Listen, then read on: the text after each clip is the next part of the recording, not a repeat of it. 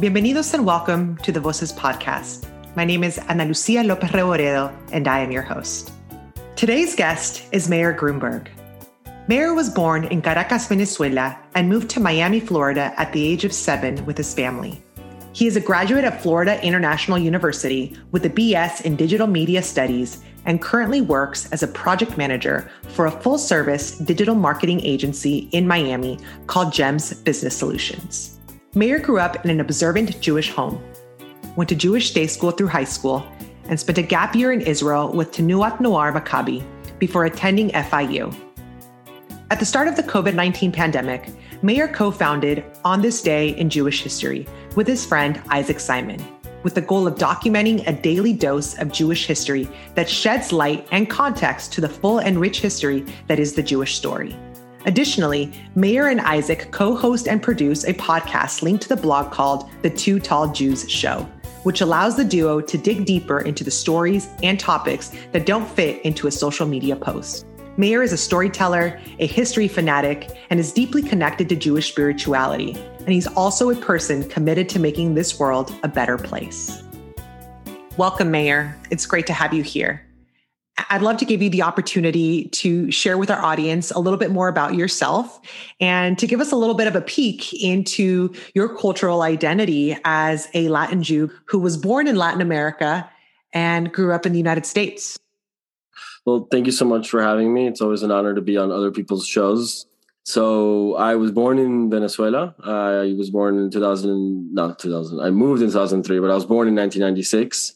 My Latin Jewish upbringing has been mostly in the house or when I see family. I never went back to Venezuela. The situation was unstable and my parents didn't want us to grow up in that world. We moved to Miami, a place where not just Venezuelan Jews also joined us from the community, but Jews from everywhere, Argentina, Colombia, Mexico. And it didn't feel like we necessarily left. My connection to Venezuela, my connection to my Latin roots has really been in the confines of the home, and I'm very happy about that. The food, the language.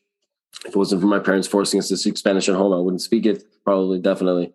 And I always ask them stories about what Venezuela used to be like, and because obviously it was a different world when they grew up, and they'll share. And I've spoken a little bit about it on the show of how different it used to be, and in a way, I wish I experienced that, but I'm also happy the U.S. has been a blessing.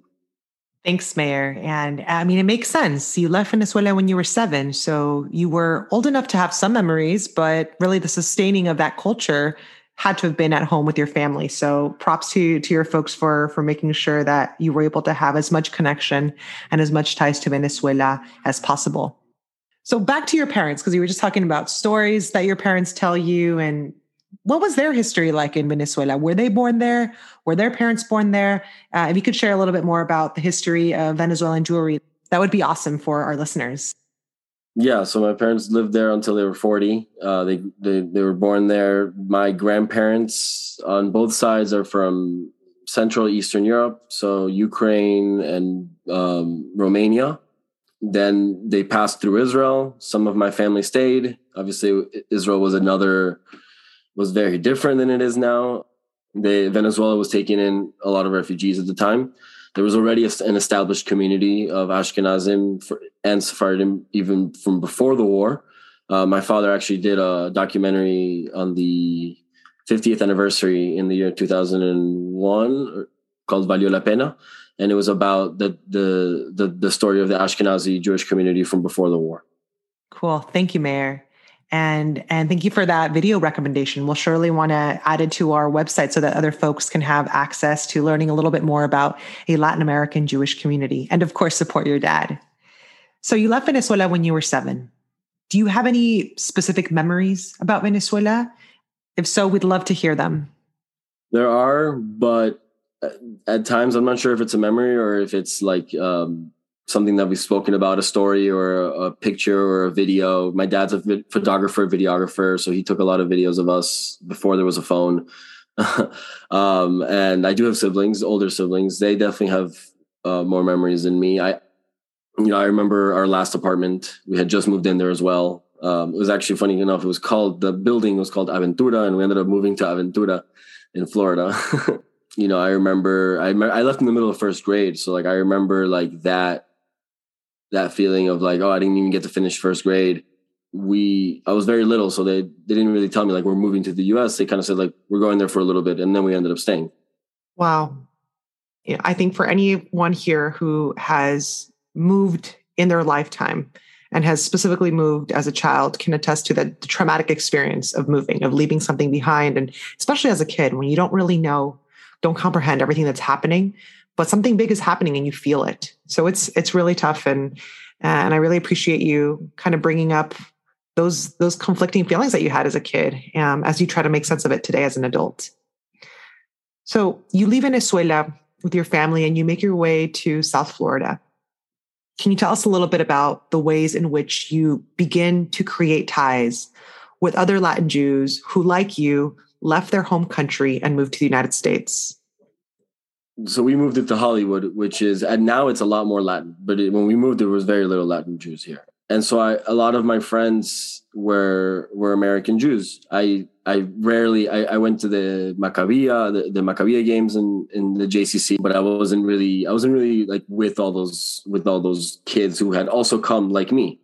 And then when I went to Israel, I went to Shnat Achshara with Maccabi. I went not knowing what I was going on, and it changed my life because I met Jews from literally all over Latin America. I was with Jews from Mexico and Guatemala. I didn't even know there were Jews in Guatemala. I was with Jews mostly from Mexico, Colombia, Guatemala, and a couple from Miami. And then in the first half of the year, I was with Jews from the South. So Argentina, Brazil, Chile, who were finishing their year. And it really opened up my worldview of like, wow, like there's so many like strong Jewish communities in all these different countries. And for them, that gap year meant something else completely. So they were preparing and they were training themselves to go back to their home countries, if it's Mexico or Guatemala or Colombia, and to become madrichim and become counselors for their JCCs. And seeing that as an outsider, as like I was the gringo. Thank God there were a couple of kids from San Diego who were like had a very similar upbringing as mine. They were born in Mexico, moved to San Diego. I know you asked, like, did it happen here in Miami, the hub of like Latin American Jewry? But no, it actually happened in Israel. Well, that's pretty incredible as well. And to be fair, I actually don't think Miami is the hub for Latin Jewry per se. Having grown up in Southern California and seeing how diverse New York is and continues to be and becomes, I don't know, I feel like there's a lot of places that could be seen as hubs. Certainly, though, Miami is a hub for Latinos from all over Latin America who make their way there. So I'll give that to you. And I think it's really dope just to hear you talk about your experience being a gringo on a, Israel program that was mostly for Latin Jews, and how interesting that also is to be in a place where you have this historical connection to so many of the participants and yet also have a very cultural distinction. And that's where you grew up. So it's great to hear that you had people that joined, that became your friends from San Diego, that were able to share a lot of the similar upbringing that you had. So let's switch gears. Let's talk passions. You are a history fanatic, a storyteller, and you're also the co-founder of On This Day in Jewish History. Give us a little bit of an insight on what it's all about, how it was that you got started. Are you an organization, an initiative? Please tell us all about it. So we're not an organization yet. We have, right now we're the Instagram page, and we also have a website called jewishoriginal.com, which is, it's giving people an idea of where it's going to go. Hopefully by the time this goes out, we basically want to transform everything into a content media, a media publishing platform for Jewish content. So On This Day in Jewish History, our goal is really to educate and to inspire and instill Jewish pride. Of course, we've had a lot of success on Instagram, and we're very happy about that. But at the end of the day, Instagram is just a channel. We could wake up tomorrow and our account could be gone.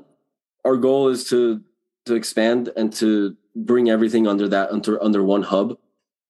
For me, it's also the podcast is an amazing place to share because it allows us to have a conversation, allows us to go deeper, and there's only so much you can do with a post and a graphic. Right now, as it stands, our page we try to post every day a new piece of content that happened on this day in Jewish history.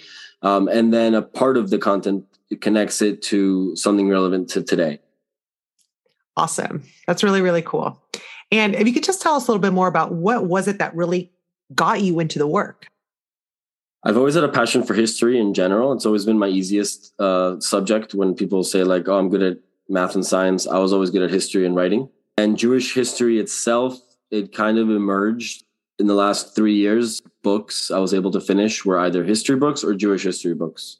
One specific one called Jewish Literacy by Rabbi Joseph Telushkin, I highly recommend. It's less a book and more of an encyclopedia. That was like my eye opener. It was one Shavuot a couple of years ago where there's a custom to stay up all night learning Torah on Shavuot. I stayed up all night reading his book. And that was when I was like, wow, I really love Jewish history. And I went to Jewish day school. So like, I know so many of these things, but there's so many details that I missed. And then I think it was a year later when COVID hit, I was listening to some history podcasts. I was reading a book about a biography about Golda Meir. And there was a couple of events in there that I never knew about. The Evian conference was the one that I was like, wow, how did I not know about this? And I was like, how many more are there like this? Not just about the Holocaust, but about all of Jewish history. I found a couple blogs. Orthodox Union has a blog of On This Day in Jewish History. Aish has a blog. And we just started accumulating. It used to be day by day. We would search and find something and be like, okay, we'll post about this today. And then we realized that if we want to be consistent, we're going to need a content calendar. We're going to need some volunteers to help us out, to help us build that content calendar. And it became pretty comprehensive. We have I would call it thick because it's, if it was papers, it would be very long, but it's an Excel sheet with like all the months and almost every day filled out, multiple things a day sometimes. We love to collaborate. I love to collaborate with other people that have a similar passion. And thank God we're beyond a year. So now we can actually just look back at our post last year, redesign it, add something, remove some stuff, and we don't have to work from scratch. That's right. You hacked the content creation. No, I'm really happy for you and for On This Day in Jewish History. I think what y'all are doing is fabulous. It's an incredible way to connect not just with history, but to create context around it. Because I know that's really important to you and to Isaac. And so I really just congratulate you and the work that y'all are doing. So I'd love to switch gears here a bit or combine actually what we were talking about before, what we just finished talking about now. And I'm just so curious how doing this work has brought you closer to your Latin Jewish identity, or perhaps it hasn't. And I'm just so curious, like where you are today. You know, we talked a lot about you as a kid and as a young adult prior to college, but where are you today on your Latin Jewish identity? And have you seen a shift in yourself? I used to feel bad about like not feeling Venezuelan, like the older I got, because I was from there and like my mom is very proud. Like she says to this day, I would move back tomorrow. She loved it, you know, El Ávila and Hebraica and all these different like amazing memories that she had are always very fresh. But I never had that. It literally came down to like having arepas in the house, going out specifically to get arepas, or going out specifically to a Venezuelan place, or speaking Spanish at home, talking about my American friends as like othering them and saying, look, eso es demasiado gringo. You know, for me, like that's what it meant being Latino, or being the guy that spoke Spanish. So if somebody came in and it's like, oh, we need somebody to speak Spanish. Oh, like Mayor, come here. At a later point, I started appreciating Spanish music more. I don't think I would have had, I don't think I have some American friends that like Spanish music, but I don't think they like it the same way. Can't say I dance very well, but I definitely have like good rhythm. And that's because this Spanish Jewish or Latin Jewish weddings will always have a good amount of Latin music to dance to. So don't think I would have had that if I grew up in a fully American environment. I think everything you just said is something that people who immigrated to the United States or to any country at a young age, or who are children of immigrants, can say is their closest tie to their home country or their parents' home country, and that's food and language. And speaking about language, what has it meant for you to speak Spanish? Like you said it in the beginning that if it weren't for your parents, you wouldn't know it today. So what has that now as an adult looking back, how has that contributed to your identity or ability to connect with other people? I'm very grateful to be able to speak another language well. Like sometimes I used to always think that some of my American friends were very like one-dimensional thinking or ethnocentric with certain things. So I'm very happy to have that perspective of like not just as a Spanish person, but like as an immigrant.